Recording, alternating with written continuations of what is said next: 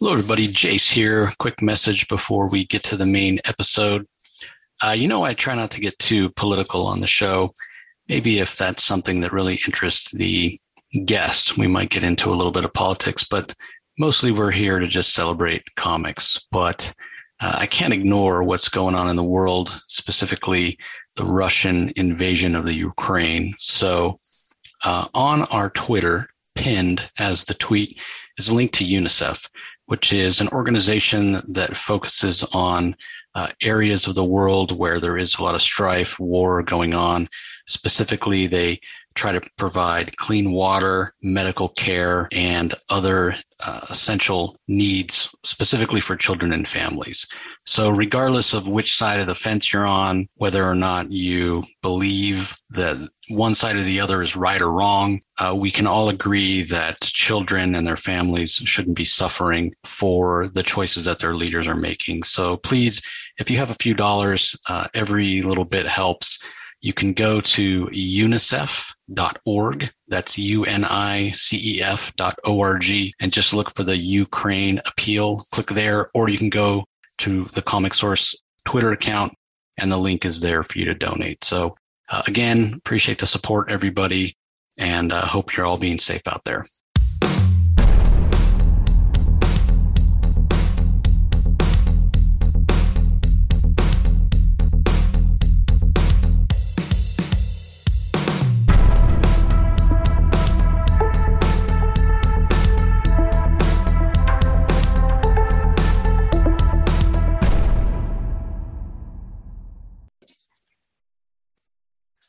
Hello, everybody. Welcome to another episode of the Comic Source. Real treat for you today. We've been singing the praises of Echolands for quite a while on the podcast, and I have the illustrator, co-creator, co-writer of the series, J.H. Williams, joining me today to talk about it. J.H., thanks for joining me. Thanks for having me on. Yeah, really appreciate it. I've been a big fan for a long time, from Promethea to Batwoman, and what you and Hayden have been doing on Echolands is just fantastic. So I do have to ask you, though, before we dive into that, I was looking at your bio in preparation to do this, and I didn't realize that you had worked with Jimmy Palmiotti way back on a Milestone project, Death Wish, back in the day. So I went digging up my issues, and I was looking at the style, and there are flashes of where you have come from. How long has it been since you've gone back, and do you cringe when you go back and look at that early work? Yeah, I mean, it's interesting going back and looking at old stuff, because of course there's tons of things I hate that I did, but then there's sometimes something that surprises me too. They're like where I'm like, that actually worked. Some of the stuff in Death Wish, there's some interesting things that we did. It was cool to work with Jimmy. He actually also inked one of my Judge Dredd covers too, when I did that stint. But yeah, going back and looking at some of the very first things I did is always emotionally challenging. But sometimes I can be pleasantly surprised. So as an example, the new Milestone compendium that came out, has one of my Blood Syndicate issues in there, which is one of the first things I ever did over at DC, and I knew it was going to be in there, but when I got my copy, I would flip through it to take a look at it, because I haven't looked at it in years. And I was looking at it and I was like, this actually surprisingly didn't make me vomit. It's like there's some stuff in there I'm like, oh, that's interesting. Parts worked, better than I can remember. Yeah, that's the thing. When I was looking at Death Wish, there, as far as the storytelling sensibilities, it was recognizable as you. And then there were some panels and some transitions that you did where I was like, yeah, I totally see that it's JH. Other parts of it, it felt like you were sort of, finding your way again. So early in what you were doing. So. Yeah. Well, that's cool. I didn't mean to put you on the spot there. I just wanted that's fine. That doesn't bother me at all. Yeah, it was so interesting. But let's get to the reason you're here. I know this is a project that you and W. Hayden Blackman have been working on for a long time. Obviously, Hayden is a collaborator you've worked with. I mentioned Batwoman. He was a co-writer on that with you. So this has been gestating for a long time, and I really feel like it's some of the best work you've ever done. Oh, thank you. Before we get into kind of how you feel about the way the first arc went, why don't you let everybody know, kind of in your own words, what's the elevator pitch for the series? If they're not familiar with Echolands, how do you describe? I know it's a big task. It's a big world. I'm sure I have something written down somewhere that spells it out, but basically our tagline, like that we used on some of the advertising, it's we would say the story of Earth's last war starts with Hope's sticky fingers. And Hope Red Hood is a thief that lives in a world that seems really chaotic, and this is a mishmash of any genre you can think of. And she steals an artifact that will lead to unlocking the secrets of her world, all while leading to a massive conflict that will change everything she understands about her world. Yeah, it's a great way to put it. And I reread it last weekend in preparation to talking to you, and there's so many influences that you can pull out, and I know we're of a similar generation, so I'm really curious about that. But before we get into some specific themes, and there's so much to it, because again, artistically you've pulled from a lot of places, and narratively as well, but you have 6 issues under your belt, the first arc. How do you feel that it was received? Like, are you really happy with how it all came out? Yeah, I think the first 6 issues set out to do what we wanted them to do. Of course, things move in ways that surprise you when you're in the writing process versus your original outline. But any of the things that we altered along the way of actually writing the scripts made the story better, I think. One of the things I think might surprise some people when they read it is we've created such a strange place full of all these things. And, there might be some readers that get frustrated with the fact that we don't give them the answers at the end of volume 1, but we always set out for this thing to be a long form storytelling, very much in the nature of epic storytelling. And epic storytelling, those are big stories. They take volumes to get the full picture of everything it's supposed to be. And so I have to keep that in mind when I look at what the first volume accomplishes. And I think what it does successfully is really set the tone and the stage of what this world can be. So everything that we show you in volume 1 isn't everything that is the Echolands, but it hits home, hopefully, to the reader of how broad ranging this thing can become in terms of what you might find here.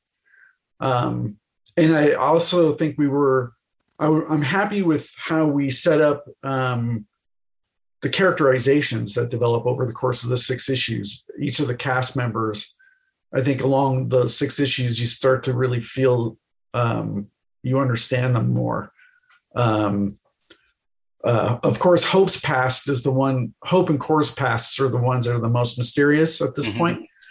But that all will have revelations later as we go. As far as the reception from the readers I've heard from directly, they seem to really love what we're doing. I don't get to hear from a whole ton of readers. The market has moved in such a way where I don't know how much readership tries to communicate with creative teams. I mean, there'll be social media and things like that. You'll get some interactions, but you don't get a lot of opportunity to talk to a lot of folks. We did get a lot of positive letters. People seem to be really enthused and surprised by some of the things we've chosen to do, and are excited. I got a few letters from people when issue 6 came out recently that were kind of telling me they were surprised that they still feel the same level of excitement or more so after reading issue 6 as much as they did issue 1. Mm-hmm. That's wonderful to hear. Right. But at the same time, I'm sure there's some readers out there like, where is this thing going?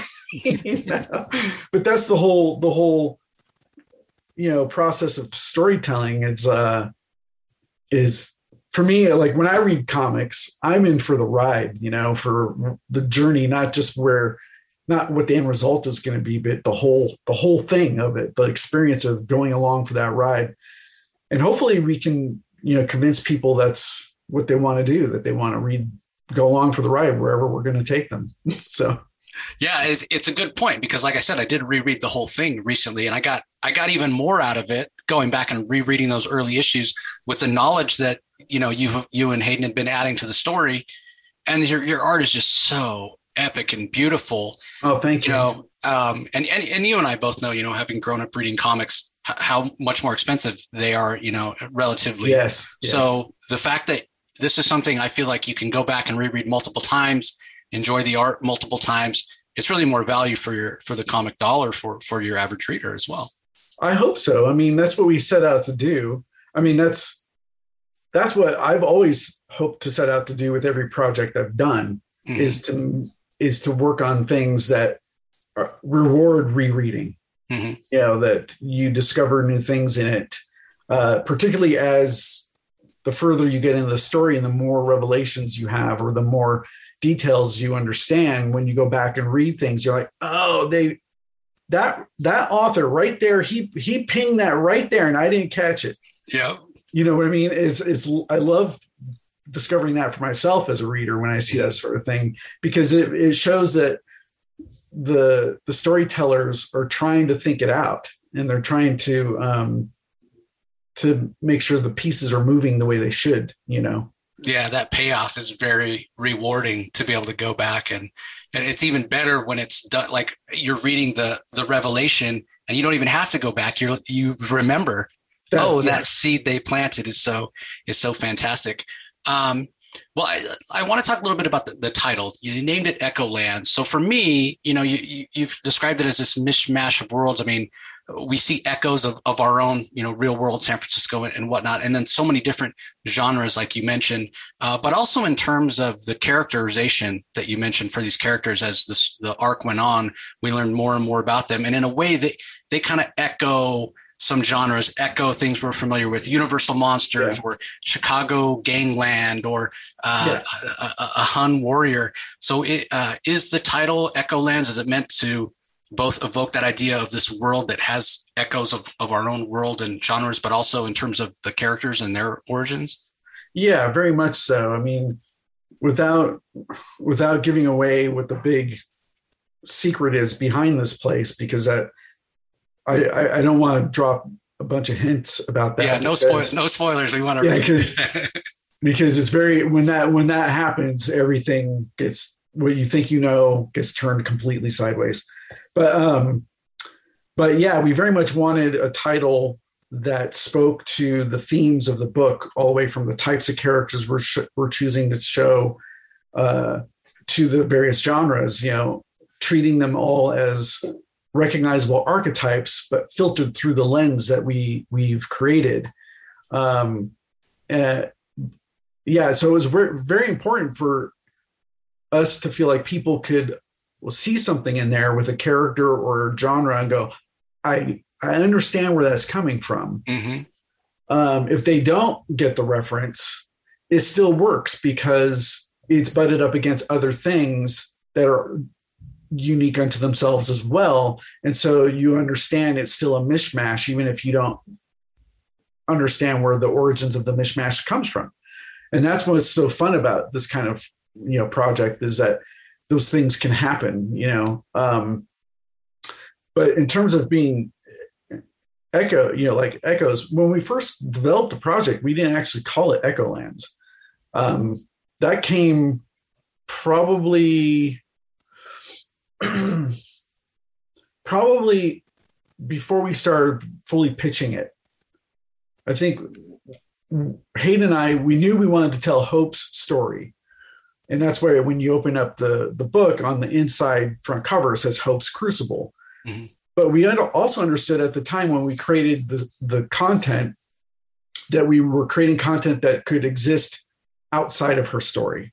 You could go and follow any number of characters, even characters we might not have invented yet, and follow their story within this world. And that's what led us to like, well, maybe we should think about a different title. Originally, the working title was Hope's Crucible, and we decided to call it something else that was more broad, that spoke more to the themes of the whole thing.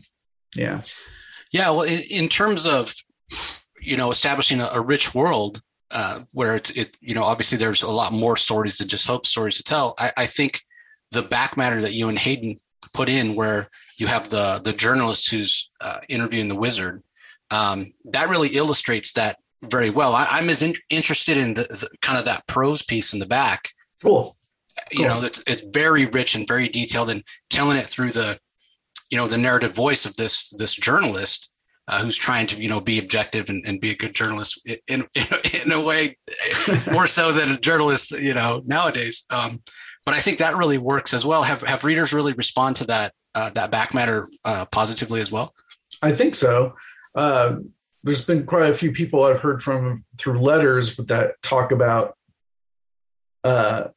especially now that we've gotten this far, how much the back matter interview is aligning with the plot. Mm-hmm. Like there's a couple people that were surprised because the way we first present the interview section, you don't know when that's taking place. Mm-hmm. And along the way, we start to filter in little tidbits. They're like, oh, this is happening at the same time as everything else. And so it makes it, it's an interview for a magazine, but it's also got its own story narrative, which I find fascinating. I think people are gravitating to it more now they see that's going on. And that we're going to continue doing that in Arc 2 and so on all the way through. Whether the interview will remain being Taros Damone, we'll see.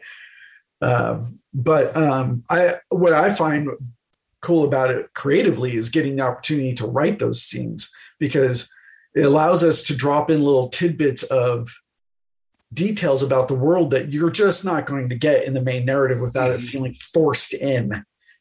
And so you're getting little clues about, oh, there's a bigger historical context that this villain is interested in.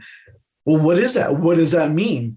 And he's seeking out the mysteries of his world, and that there's a forgotten history. And that will obviously is extremely important as we go. Yeah. Well, the other part of it, like you said, is the ability not only to drop those hints, but we get more of a sense of who Taros is. And, exactly. As you mentioned, as it's lining up, as, the gem is stolen and Hope and her band are on the run and things don't go the way they want, his, things with his daughter and what have you, that anger filters through the back matter story, like you said, having it align. Because, and this as a creator, the real estate on the page is so, it's so important. And the fact that you can give us extra, because honestly, Taros hasn't shown up in a lot of panels in the main story, but yet I still feel like I know who he is. I know. Right. That's right. That was another reason why we felt it important and a cool feature to do. So of course, some of the inspiration for doing it in the first place comes from other comics that Hayden and I love, that would have little key back matter features involved in the overall texture of the comic series. So that was, part of our inspiration, but we also love that it allows us, we made the decision relatively early on to do these interviews with Taros in order for people to get to know him more, because the way the story is constructed, you weren't going to be as involved with him as much because he's not in direct confrontation on a physical level throughout the entire tale. So he's very aloof in that way in the main body of the story. And so this allowed us to like you said, develop his character, and also allows us to show that he's just not evil for evil's sake. Is he power hungry? Of course he is. He's very power hungry and wants to control things, particularly against anyone else who might be like him. We have little clues in there that he's hunted down others and they have disappeared, which is very much about him exercising control and wanting to be dominant. So his motivations slowly get spelled out in those sections, which I think is really cool. And I like being able to do it in the interviews because we can do it so concisely, rather than eating up a bunch of comic pages where he's, having a speech. Right. It just would seem so cartoony in a way. So it really works on that level. And so let's do this. I have a few things that I pulled out that I think are inspirations for the story. So if you have any comment on any of them, or you can tell me, no, I didn't think of that at all. So obviously in terms of, and I've said this many times when we reviewed it, in terms of kind of the eclectic group that Hope has put together, I get a real sort of D&D feel, like old Dungeons and Dragons cartoon. Was that at all on your and Hayden's mind when you were developing the group? A little bit, but not necessarily. I could see this being a really good role-playing game, for sure. Tabletop role-playing game. Hayden comes from the bulk of his creative career comes from working in the video game industry. Okay. So some of those sensibilities are creeping in that way as well, very much feeling like an adventure game type of setting. But for me, I don't know as much about video game creation as he does. So I kind of that's his forte. Right. For me, I saw early on how much this could translate into some form of game.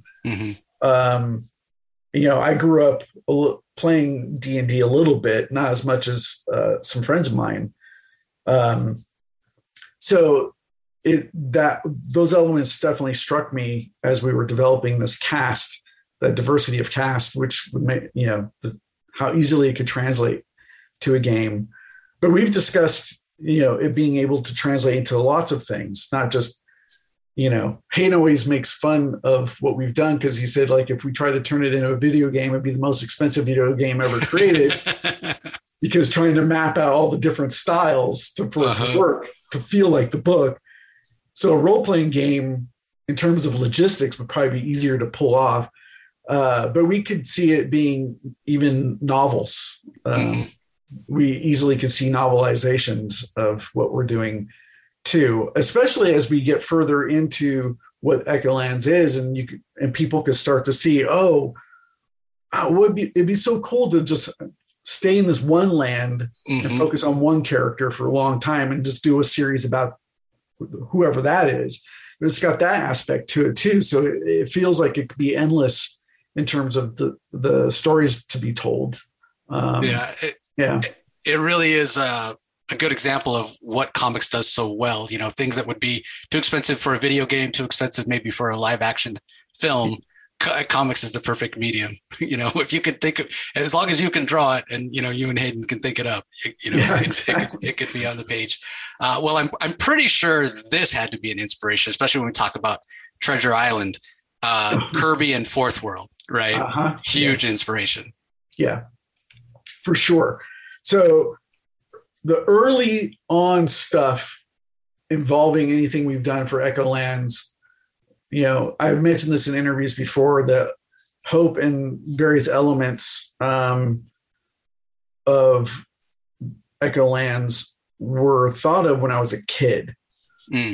So things like, Kirby and Fourth Realm are definitely inspired from the inspiration for those are very obvious.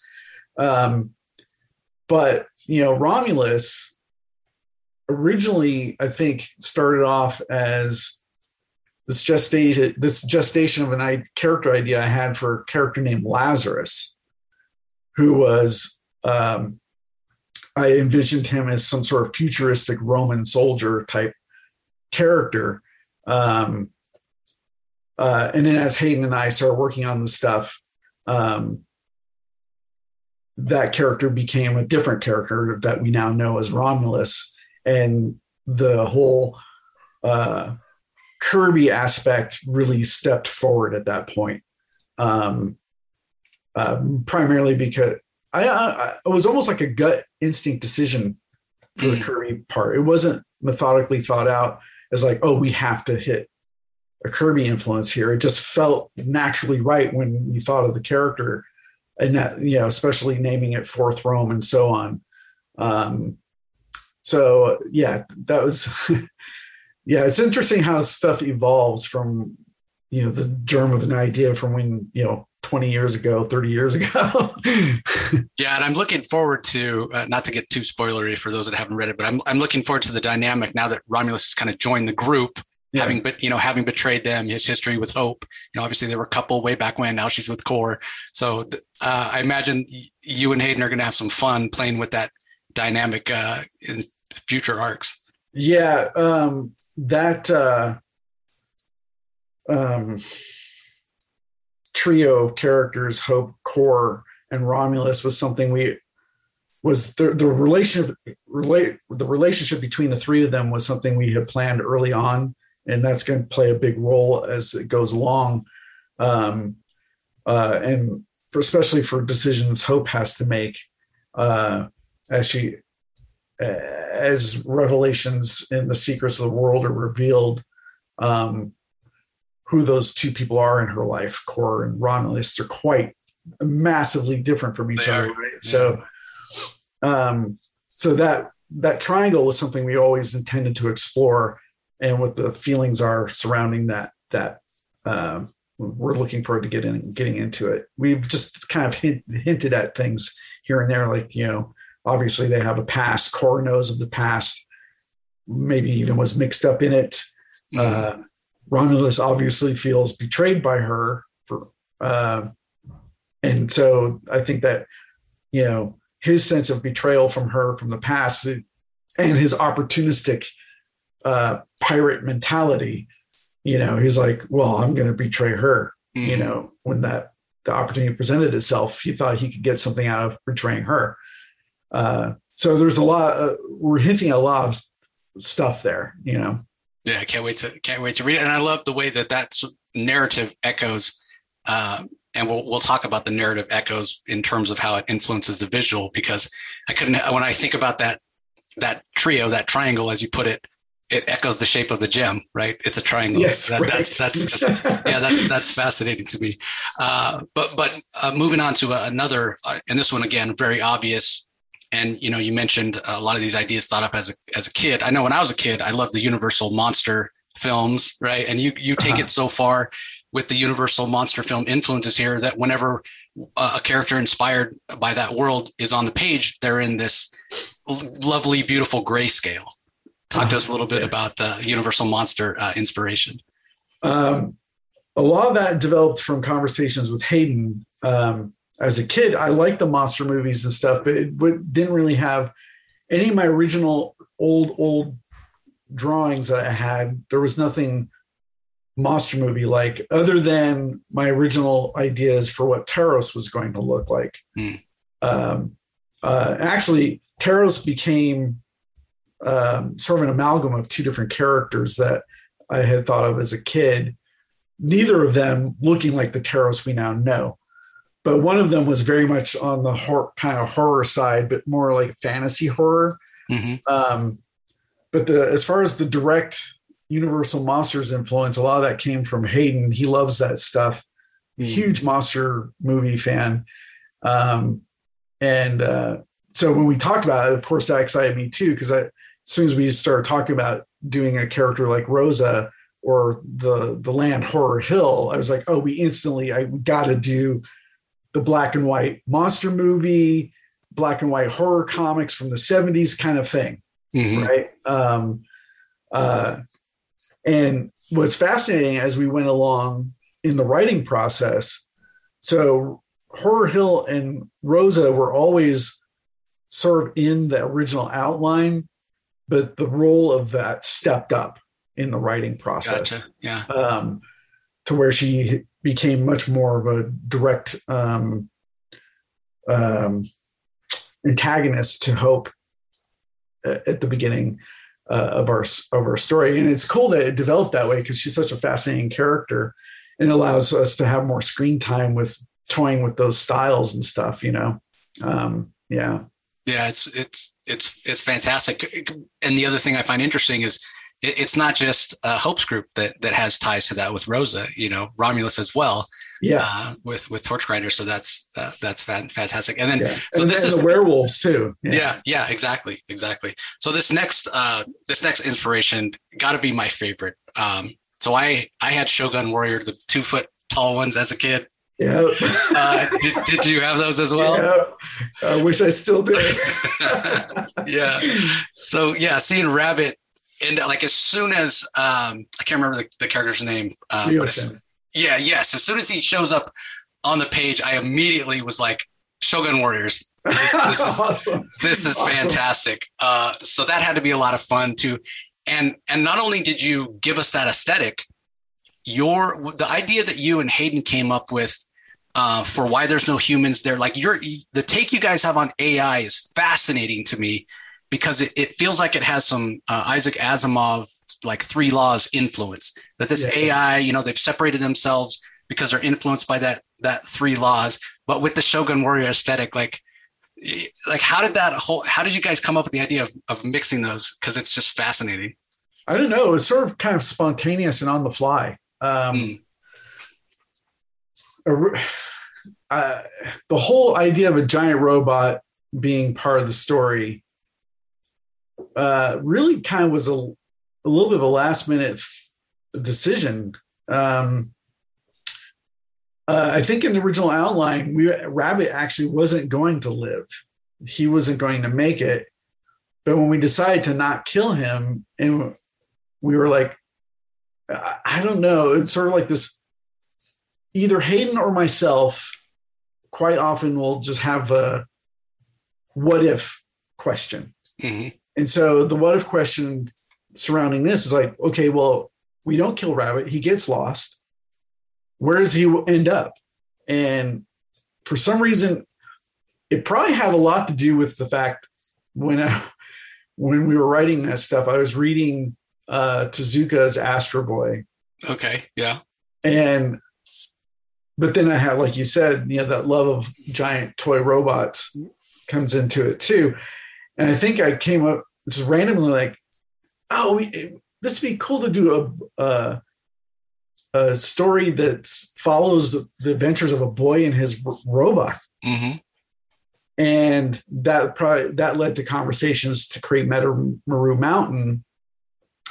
And I'm glad that we did all that stuff, because not only is it a big surprise, it also has given us an opportunity to, when we revisit these characters, we get to see other parts of the Echolands that we wouldn't get to see, that we hadn't necessarily planned on. So this is all like new invention stuff. And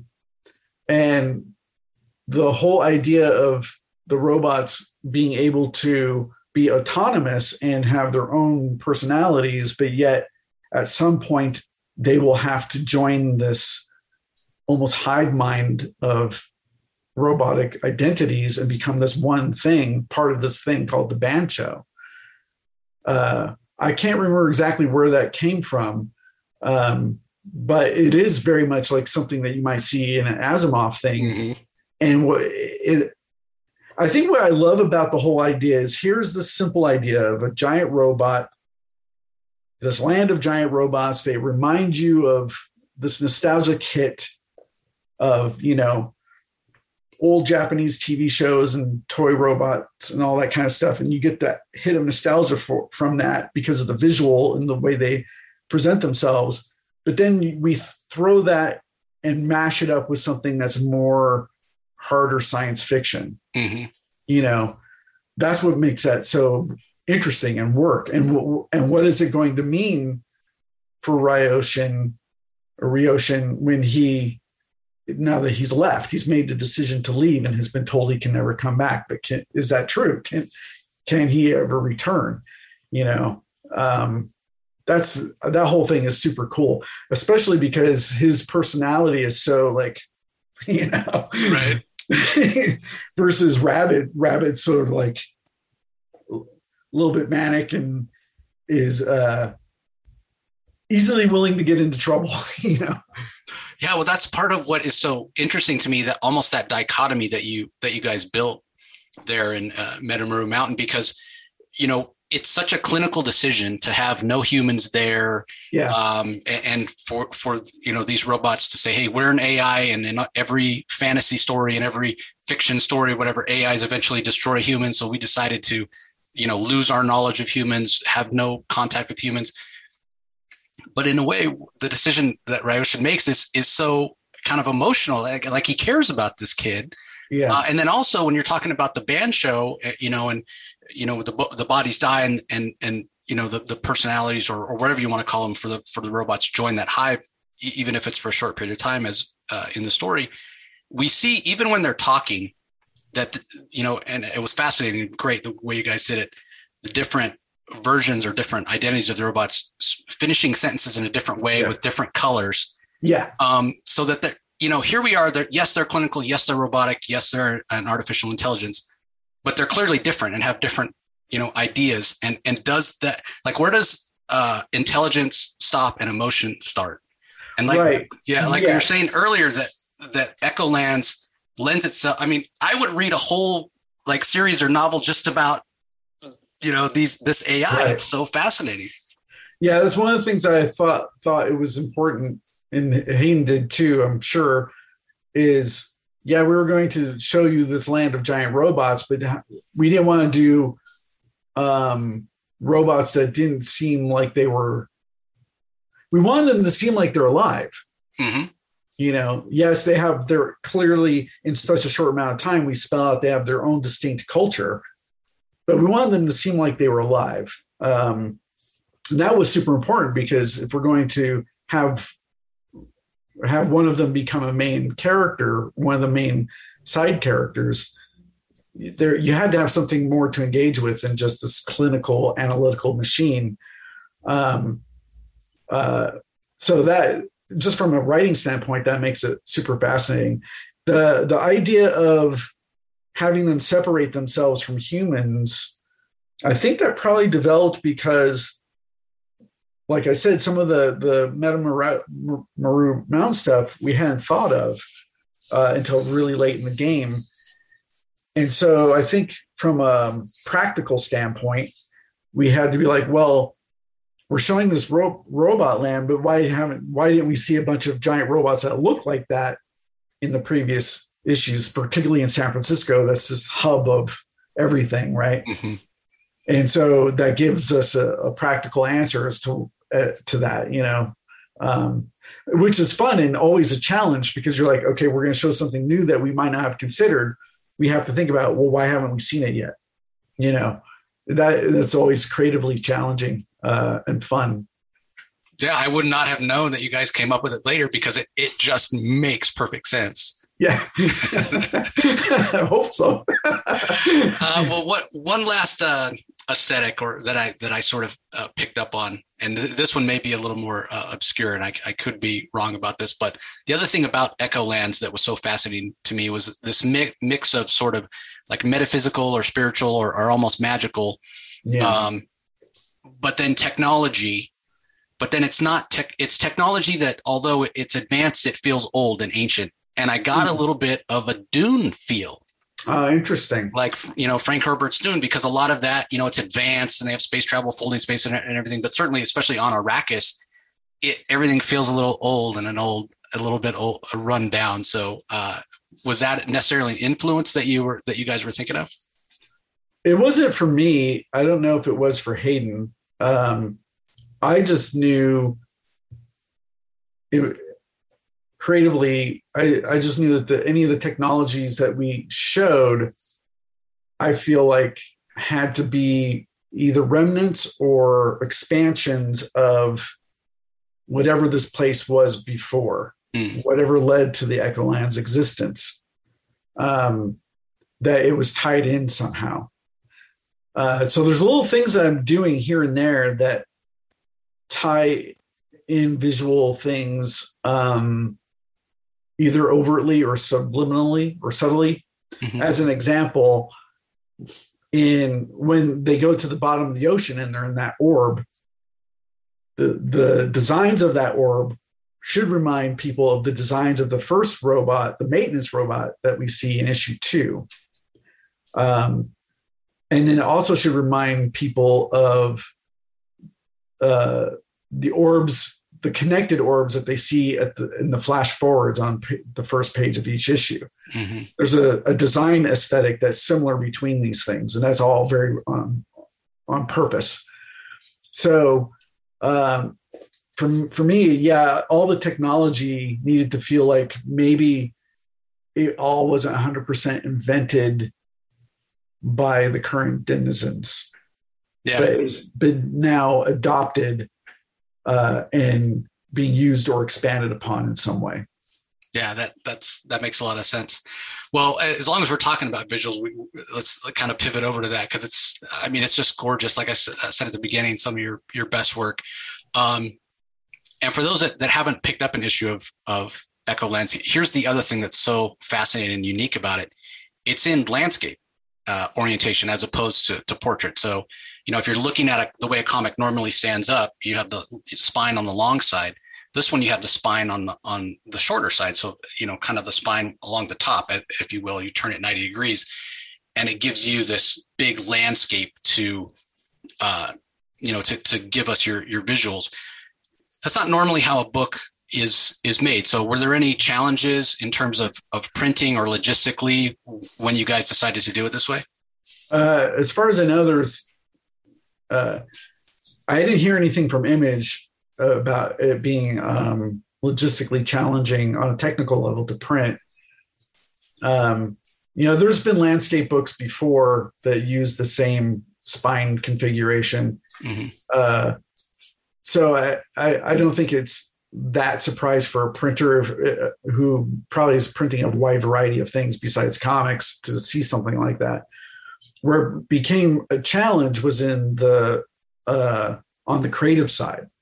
So when we first developed Echolands, it was a format that I was fascinated with, like trying to do something that wasn't a standard shaped comic,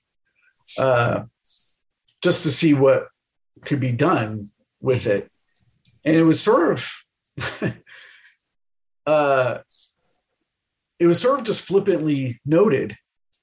And when I mentioned it to Hayden, he's like, "Oh, that's really cool. We should try it." And Hayden's always open to anything I want to try in terms of visual presentation. So there was no like hemming and hawing over trying it. We were just like, "Oh, this is what we're gonna do," mm-hmm. Which is kind of funny when you think about it, because it turned out to be quite challenging on a creative level. So we always set out to do it that way. And when we started writing it, I didn't think about the sideways aspect of it in terms of how we were going to write the pages. Mm-hmm. But when I started drawing and I was kind of like, in terms of doing the work, I was like, it's the same measurements. They're just in a different configuration. Right. It's gonna be like drawing any other comic. Well, I was seriously wrong about that. It was so challenging, still is challenging. So there was a big steep learning curve as I was going along that really slowed me down on trying to figure out how to make the pages function, because after working in comics for such a long time, dealing with the standard portraits configuration, when I would think of ideas for layouts for a page or whatever, my mind immediately goes to that configuration. It still does. Mm-hmm. Less so now, but it still wants. It's almost like muscle memory. Yeah. And so when it came time to like, okay, this is what we've written, this is what has to happen on this page or 2 pages, you know, some of the way the structure of that in the scripting had to have been influenced by the portrait layout. Mm-hmm. It was inevitable. It's in your subconscious, right? So when it came time to draw from the script, there was stuff, and I'm like, I had some ideas on how I could see how this can flow. Like when you move from page 1 of issue 1 to pages 2 and 3 of issue 1, that flow of that, I knew I could see that in my head. So that actually wasn't one of the difficult pages to figure out, because it has a very clear left to right flow. But there's other parts where I'm like, this is not going to work the way we've described it here. How do I reconfigure it for the art? So it became a big creative logistical challenge, trying to figure out how to make that work. So there's some things that I could do in portrait design that I couldn't do in here, but there's things I could do here that I cannot do in portrait design. So the more, as I went along, I got more and more comfortable, but it took me a longer time to get comfortable with the format, even though it's the format I wanted to do. So it was super challenging and a big headache, but at the same time, I'm glad I took on that challenge. But now I'm kind of spoiled. So like there's if I do something small randomly somewhere else that's back to the portrait style, I'll be like, why can't this be Echolands style? This idea will work so much better in Echolands, format. So I'm kind of like starting to get into the point where I'm like, I don't know, or like, well, every project they should do should be like this, And I think what I love about the landscape thing in terms of the visuals is that sense of flow, that left to right flow is always on my mind much more than ever before. Mm-hmm. Occasionally I do a spread where I'm like, okay, I want to interrupt that flow and force you to go left, right, where I clearly cut it out. But I do always like that sense of trying to make it feel like there's this fluidity to it. But at the same time, there's things where we're even still in the writing process. We had to change the way we wrote some scenes as we went along, where I'm like, oh, yeah, that's not going to work in this portrait style. How do I adjust to that? Which is, I guess it's good because it always exercises the mind. Mm-hmm. You're not too comfortable in what you're doing. So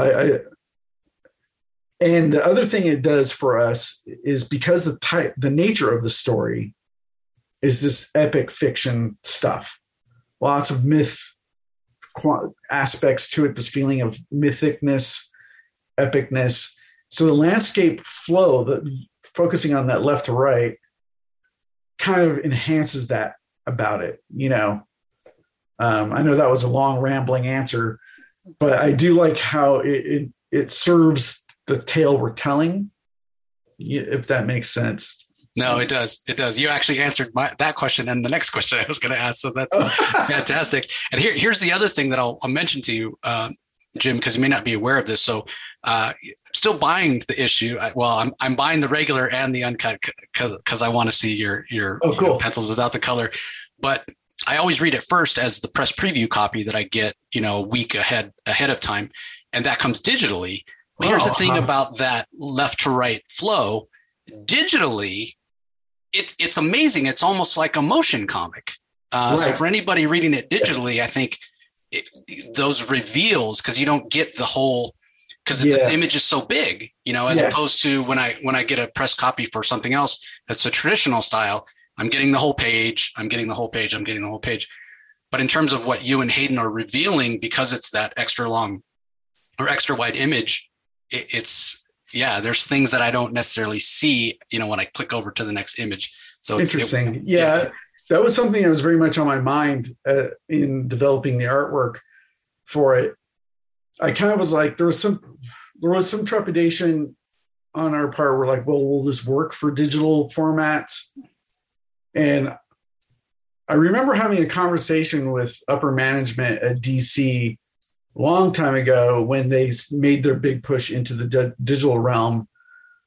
And I was doing lots of double page spreads early on. Mm-hmm. And I remember talking to them. I'm like, are you guys going to try to curb me from that?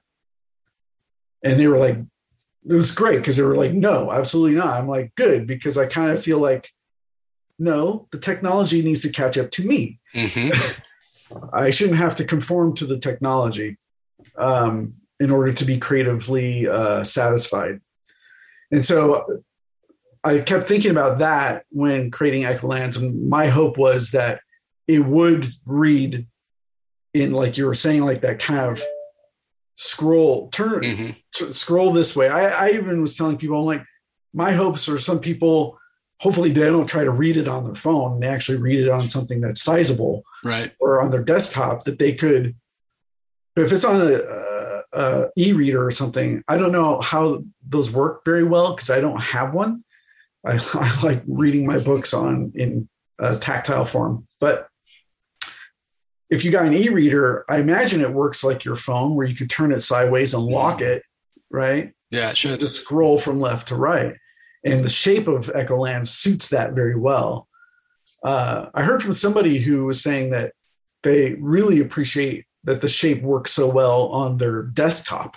Yeah, that's how I read my preview copies on my desktop. Nice big screen. Cool. And yeah, it's fantastic. Get to zoom in on your art. And here's the other thing that I wanted to ask you about the visuals, Jim, beyond the logistics. And you mentioned it's gotten easier and you're almost spoiled because there's certain things that you can do now in the landscape style. But we've talked about how Echolands is such a mashup of so many different things. So in terms of your visuals, is that a challenge to balance to make sure you're not leaning too far into one genre or the other? Or is that does that come subconsciously to you? I'd say it comes subconscious. What I think the biggest thing I fight against consciously is because in previous things I've done, I've changed the style of a character in one shot to another, depending on what I'm trying to gain out of that shot. I might do little subtle differences to the character with a technique or texture or something, even though it's the same character you saw in the very panel before it, to gain a different emotionality. On this, I can't do that. I have to be much more rigid and stay true to the character no matter what they're doing, when and where. So I find myself fighting saying, oh, this shot of hope, this would be so great if it was all rough and super textured, but I think it would defeat the purpose of what we're doing with the story if I did that. So I have to find other ways to gain whatever emotional sensibility I'm trying to get out of it in a different way. So I stay true to the characters no matter the shot. The stuff that we're trying to do, it kind of is a little bit evident in a couple scenes towards the end of the first arc, is not necessarily, now that we've established the characters, is not necessarily always hold true to their true color palette. So to allow a scene, and Dave did this very effectively in parts of the end of parts of issue 4 and parts of issue 5, where he used an overall tone for a scene, even though the characters still have whatever color design textures we've settled on are still present, but we've now allowed ourselves to create a different emotionality by using a over-encompassing hue on a scene, which I think is good. So it allows us to have a little bit more maneuverability instead of just everything being in true color all the time. So yeah, and that's Dave Stewart, the color artist on the project. How much back and forth do you and Dave have once you turn over the line art? Like, do you have a really good idea in terms of what the colors should look like? Do you let Dave just do his thing? Like, what is that collaborative process like? It's very much a collaborative conversation process. So since I put so much design thought into the pages, I have to think about color to some degree. Sometimes I'm not. I don't think about it in very definitive terms. Sometimes they're more vague terms, but I have to think about it because the color plays such an important role in what the scene needs to evoke, either emotionally or stylistically. So I always, after I scan the pages, I write up notes for each page. Some of them are simple. Some of them are very long and explanatory because there might be a ton of different new ideas that we hadn't seen before. And I have to explain, I send him the scripts too, but sometimes it's easier for him to just have a little note. I'm like, this is this because of this. And he goes, okay, got it. And there's times where I'm very specific and other times where I'm like, I'm not sure. Maybe this, maybe that. What do you think? Right. And then he'll look it over, then we'll get on the phone and talk it through again. And I'll pick his brain or he'll pick my brain about different scenes or different ideas. And then he goes and does his thing with it, comes back to me. And that's where we review for, because Echolands is so detailed in terms of the world building stuff. One of the challenging things about the series and the visuals is especially because we jump scenes a lot and locations a lot, I can never forego the opportunity to sell the location, to sell the world. So there's very few scenes where I drop backgrounds out because we're only going to see this place for so many pages. There's backgrounds got to be in every shot. And so that makes things a little more complicated for the color to such an extent to where Dave is very gracious and allows me to look over the pages in their work format, where he's got everything all layered out. So I can go and make little tweaks and fix things that like, oh, that object is actually this, or that object is part of this, or whatever, little subtle things like that. But any bigger changes, I might have an idea, or I'll show an example of an idea in that document he sends, and then we'll talk it out. Because sometimes I'm like, I'm not sure if that's what he always does great work. It's always cool, but sometimes there's instances where I'm like, I'm not sure. Maybe we could push it in this direction, and we'll have that conversation. A great example of this is back to the Maru Mountain stuff. When we get to the Bancho, the whole idea of the sand, the silica is the Bancho. When he turned over the pages for that, he had color to it, but he had this layer that was like a sand tone layer that muted his color a little bit. And me just looking around, because I was looking for something a little bit more vivid, like the robots themselves. And so I just was like messing around with his file and clicked that layer off. I didn't get rid of it. I just like made it to where I couldn't see it and saw the color underneath it, which had more of a vividness. And I'm like, oh, that's what I see in my head. That's what I was envisioning. And then, so I would get on the phone. I'm like, hey, what do you think of that? And he's like, oh, that looks really cool. So it's like this very much this collaborative conversation to get the end result, which is great. I mean, to me, that's how you get the best results, is from people being able to navigate back and forth, rather than one person being like, no, it has to be this way or whatever. And there's times where I'm even like, if you got an idea for something that I haven't thought of, tell me. Yeah, let me hear it. So is there something you want to try that we haven't tried? Yeah, I think it works on that level for sure. Because here's the thing, like I think, and obviously we know black and white comics exist, or grayscale, and so sequential storytelling can work without color. And I think color evokes mood and emotion so well. But if you're just telling like a Batman story or a Superman story, we're so familiar with those characters. We sort of understand their emotionality. as a subconscious level, as a fan or a longtime comic reader, first of all, the story that you and Hayden are telling is so grounded in emotion with what Hope and her group is going through, but they're also new characters as well. So I think the emotionality of the story is that much more important. And in turn, the color work that Dave is doing, that you're collaborating with him on, is also so much more important. And again, it's very evident in what we were talking about with the Universal monster stuff and the way that evokes that, that callback to, these old school black and white monster movies. Yeah. And there's two interesting things about what you're hitting on there.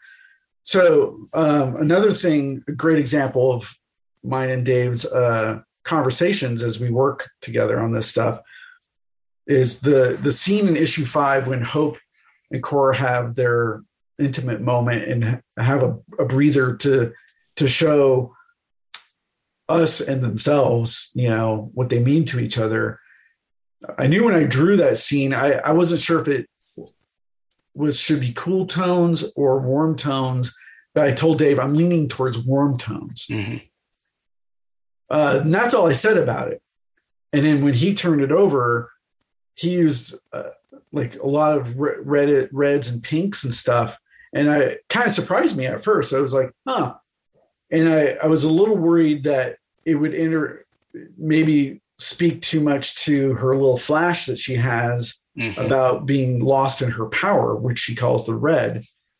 But at the same time, it really warmed the scene up in a kind of a romantic way. And so when I first saw it, I was kind of surprised. I wasn't sure if those two things should be a little bit more separated in tone, color choices than they were. And so I said, what do you think about that? And he says, well, we certainly could push the scenes with Core to have more of a yellow side. He says, but that might feel, his insight was that might make it feel more fiery and less romantic, less soft. Mm. And he was right. And so I'm like, okay, then we're going to leave it as is. This is a great call. So that's a great example of our conversations on making a final decision. Now the stuff with Rosa and the Horror Hill stuff, that was interesting because every time I drew her using the wash tones, I was never satisfied.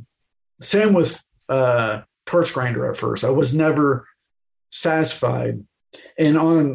So every time I drew her, I'm like, nope, that rendering level has to be stepped up. It has to have more tone, something about it. And that really hit home when the first pages came in for issue 2, when we really get to see her full on for the first time. She just looked really too stark. She was almost felt like a cutaway. And so that also told me, I'm like, okay, I need to bring more tone, because in my initial notes for her, I was like, don't put any color on her. Just leave the art raw. Mm-hmm. And that was not a good choice in those first illustrations because I hadn't put enough tone on her. And so when Dave turned over the color, he had followed that notion of just keeping it raw. And I talked to, we got on the phone. I'm like, something about that's driving me nuts. And I'm like, does it feel like she's not part of the scene to you? And he's like, yeah, I think you're right about that. And so we added tone to her. I added in the files he sent me, I added more tone. I'm like, we got to do more like this. And so it also taught me a lesson having that interaction with him that, no, for each time I draw her, I need to be more mindful of how much tone on the original art. So it's less of a worry when we get the color in it. I think we finally have gotten it where, when you look at the pages for issue 6, it's a much more closer to the original art with all those tones on that stuff. It's a lot more work. Yeah, I can imagine so. A lot more work. And Dave even was like, he's like, you could just draw her like usual and leave it up to me. But then he quickly is like, no, don't do that, because he I think he could understand I'm trying to go for a certain feel that it just needs to be on the board. So every time, so that was a fascinating learning lesson as we went along, how the process evolved from working with him in the color, how the art needed to change in order to accommodate certain effects that we're trying to get. Yeah, well, I think it goes back to what I was saying about this being your best work. You're certainly not cutting any corners. And again, just like with the story, how it's, so many different eclectic narrative ideas, you've got so many ideas visually, and you guys are just nailing it. I got a comment on kind of that scene with Core and Hope when they're kind of catching their breath, as you said. That scene inspired my favorite line when they go back to the group, and Rosa said, "Geez, Core, you must be shooting dust by now." I laughed out loud at that one. That was good. That was a pretty funny line. Hayden came up with that line for sure. After he wrote it, he was like, I didn't comment on it, and he's like, "Do you think it's okay to be crass like that?" I'm like, "Yeah, of course it is." Yeah, it was fantastic. So, second arc, do we have any dates, even kind of summer, fall? Like when will we expect a return? Do you have any idea? I'm not sure. I'm in the middle of issue 7. I thought I'd be much further along. Well, not in the middle. I'm on the tail end of issue 7. I was working on pages 18 and 19. I started today for issue 7, but I still have the cover and back matter to do. So there's still a lot of work to do on it. And then we have to move on to issue 8. So we haven't quite figured out how to handle the schedule for arc 2 yet, but it is coming. So anybody who's concerned about it evaporating, it's not going to evaporate. Image is being super graceful about the situation. They're like, it takes as long as it takes. Yeah. And particularly with the Horror Hill stuff, now that we've moved into Horror Hill, talking a little bit about dealing with that style. I mean, there's spreads on here that are taking 2 weeks or more. Wow. Yeah. For 2 pages. So when you do the math on that, and we lost a lot. We lost time, even though we worked so far in advance. We lost time as we started rolling the issues out. There's things in the logistical side that I didn't even know I was going to have to deal with, that eat up time, little time losses here and there dealing with the logistics of rolling the issues out. That, probably at some place like DC, that's all handled by an editor. Right. We're here, we're kind of left to our own devices. And so it's so funny because as I'm working along, I'm like, oh my God, the time is just going away. And for a while, it still bugs me a little bit, but there's nothing I can do about it. But for a while, it was really stressing me out that we've lost all of our gains in terms of time. But Eric Stevenson didn't seem concerned about it, which was very helpful. And my wife, kept telling me, she's like, "Is there anything you could do differently? Is there anything you can do about it?" And I'm like, "No." She's like, "Well, then you just have to go with it." And hopefully readers will be patient with that. I've heard from a few readers, when I've talked about how long it's taking to do some of the pages, there's been a few readers who are like, don't rush,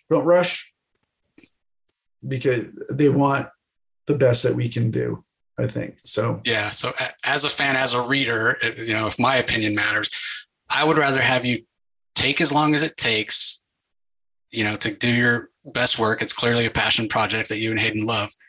And much better, as somebody who's done comic press for 10 years, much better for you guys when the second arc starts to be released, that there won't be any breaks. Take right. long breaks between the arcs, but don't take breaks between, because that's where you lose momentum. You know what I mean? So, if you can give us 1 through 6 within, 6-8 months, great. Do the same, even if it takes a year, do the same with, Yeah. with 7 through 12. Yeah. Because that's where you will lose readers. But as long as we're getting, the 6 issues within, 6 to 8 months, because then you don't lose the momentum of the story. So that's been my experience anyway.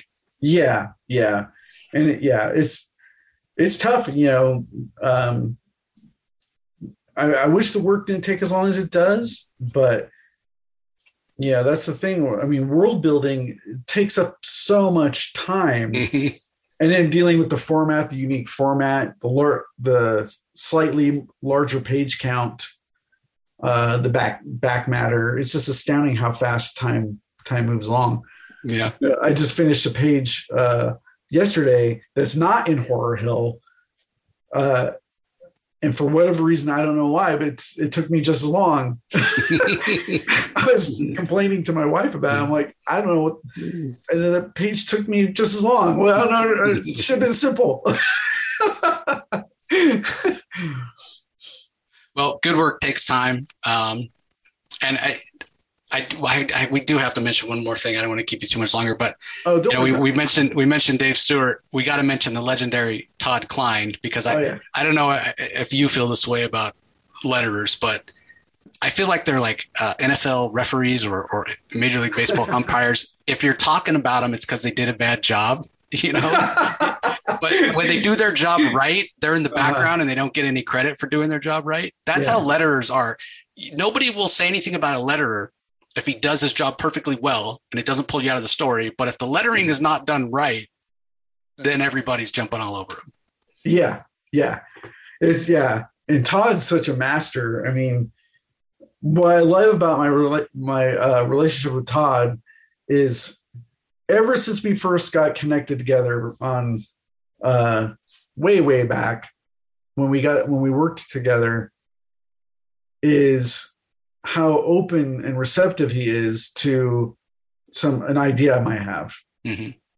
And it makes sense when you think about it, because the body of his work outside of anything we've done together, how inventive and creative he is. Mm-hmm. And so I think, if I present an idea to him that isn't just standard lettering, he's like, oh, cool. I get to do something that's, I can put more thought into. I think he probably enjoys that a lot. And so with Echolands being so diverse in genre and character, I wanted to try to take advantage of that as much as possible, to where some characters have a very distinct either balloon color or font style. Mm-hmm. And so we look for any opportunity to kind of present that so he can be as creative as he wants to be. And even to the point where we said, okay, I don't know why, but for the heck of it, I'm like, Echolands shouldn't have round balloons. They should be squarish, which I didn't think about at the time. It was sort of like a gut thing that was going on for that. But I didn't think about it at the time. I'm like, oh, well, yeah. If they're squarish, they're a little bit rectangular. Right. The book is rectangular. Right? Echoes the landscape format. Yeah. Which is, I'm glad we decided to go that route. I've never asked him how he feels about me doing my own sound effects.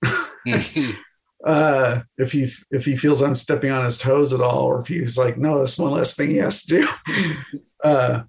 But I always do my own sound effects because I want them to feel as much integrated into the storytelling as possible, more interactive. Like a lot of the old comics, a lot of the sound effects lettering was so much more interactive than you see today.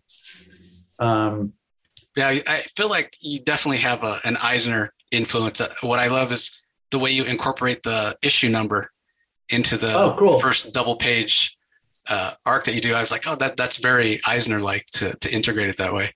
Yeah, it was funny because I'm so used to working on comics that had a different title for each chapter, right? Like a traditional novel would. Mm-hmm.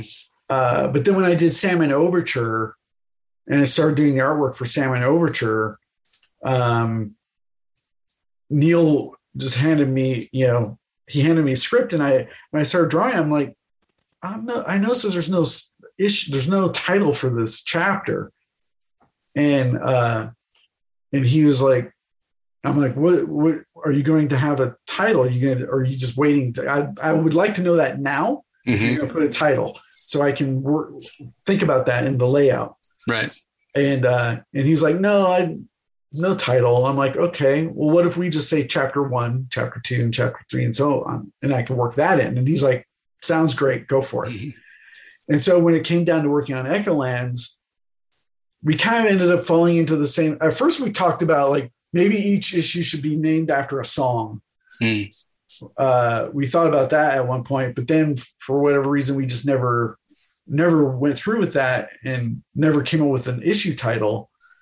So I'm like, oh, well, let's keep it simple. The story in a lot of ways is a fast-paced story, so it has a lot of directness in that regard. So let's keep titles out of it, and and I decided to use the issue number thing, kind of inspired by the whole idea of what Salmon Overture did, where they were like, no, there is no titles, it's just chapter 1. Yeah, if it's good enough for Neil Gaiman, I guess. Right. good enough for Echolands. Yeah. And then I thought, it'll be kind of clever as, we can make that part one of the shapes of the panels is that, rather than trying to put it as a caption or anything like that. This is kind of like you had mentioned earlier, page real estate is so, vital and more, even I feel like even more so on this book. I feel this book, the page real estate, is as daunting as any of the page real estate we had on Promethea or on Salmon Overture. That I don't want to lose page real estate for the visuals just to accommodate a story title. Yeah, right? Makes sense. Or a caption saying this is chapter 4 or whatever. How can I integrate it to be part of the visual layout and the art? And that's what led to that. Just keeping it simple. We'll see how effective that gets, when we hit double digits. Yeah, that's a good point. It's a good point. Well, Jim, it's been so great talking to you. Look forward to the return of Echolands. We'll certainly be letting everybody know when it's coming back out. Definitely a highest possible recommendation. If you're listening to this, you haven't checked it out, go pick it up digitally. As I said, it reads very well digitally. Go pick up the trade. It's very much worth your time. It lends itself to a lot of rereadings, as Jim and I have talked about. Anything else you want to share with our listeners as we're closing out here?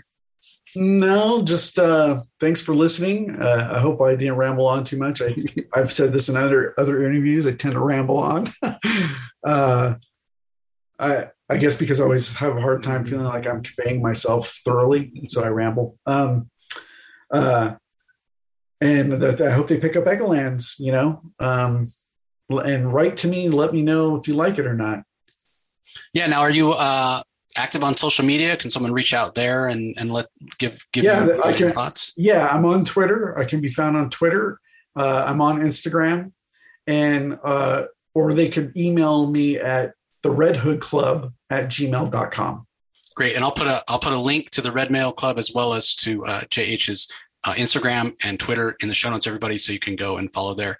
Any plans? I know we're still kind of in the middle of this pandemic. Any plans for conventions? I know you mentioned not getting that much feedback necessarily. Is that something that you're hoping to get in the future with doing some cons and get some face-to-face time with fans?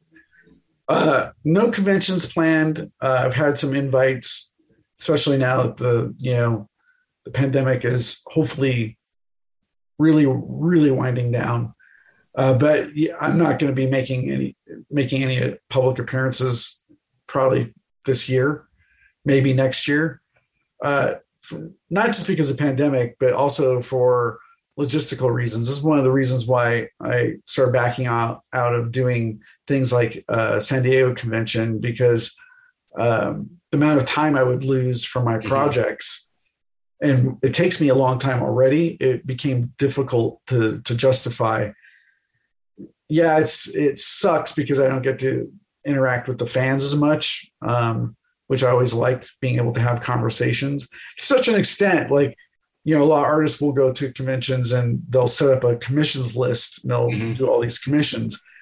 for a long time when I was doing conventions, I decided no, one a day, because I wanted to be able to have time to do a nice piece, as well as if I need to stop and talk to somebody. I don't want to be like my nose down on a piece of paper when someone's wanting to have, interact with you.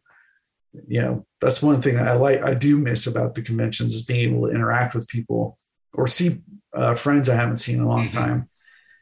But, it is what it is. Well, it's like we were saying, you already feel like you don't have enough time. If only you could clone yourself. They send you like multiple man, right? So you send them out to the convention, you come back, you reabsorb them, you have all the memories.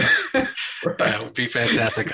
Yeah, I'd love to be able to do that myself. I could send my clone to work my day job while I could focus more on reading more comics and doing more interviews. But again, Jim, so great to have you. Big fan of your work and Echolands, especially. And just to let everybody know, Hayden was planning on being here, but he had a last minute conflict. So hopefully when the time comes, whether it's next year, later this year, or what have you, Arc 2, hopefully we'll be able to have Hayden on as well. So again, Jim, thank you so much. It's been fantastic chatting. And to all you fans, I cannot stress it enough. Go check out Echolands. It's very much worth your time. So thanks to everybody for joining and for listening. As always, we appreciate your support, and we'll talk to you next time. Thank you. You can find the Comic Source podcast on Spotify, Apple Podcasts, Stitcher, Google Play, or whichever podcasting app you prefer. Please tell all your friends about us, subscribe, and rate us. The ratings really help with our visibility and our ability to reach new listeners, especially 5-star reviews on Apple. Also be sure to visit us at lrmonline.com to join the conversation, access the show notes, and discover all our other great pop culture content. If you want to email us, the email address is thecomicsourceblog@gmail.com, or you can follow us on Twitter, twitter.com/thecomicsource. Do a search for The Comic Source on Facebook and Instagram to follow us on those social platforms. All 3 spots are great places to find out when we release new episodes, as well as follow all our convention coverage. So once again, we want to thank everyone for listening, and we'll talk to you next time.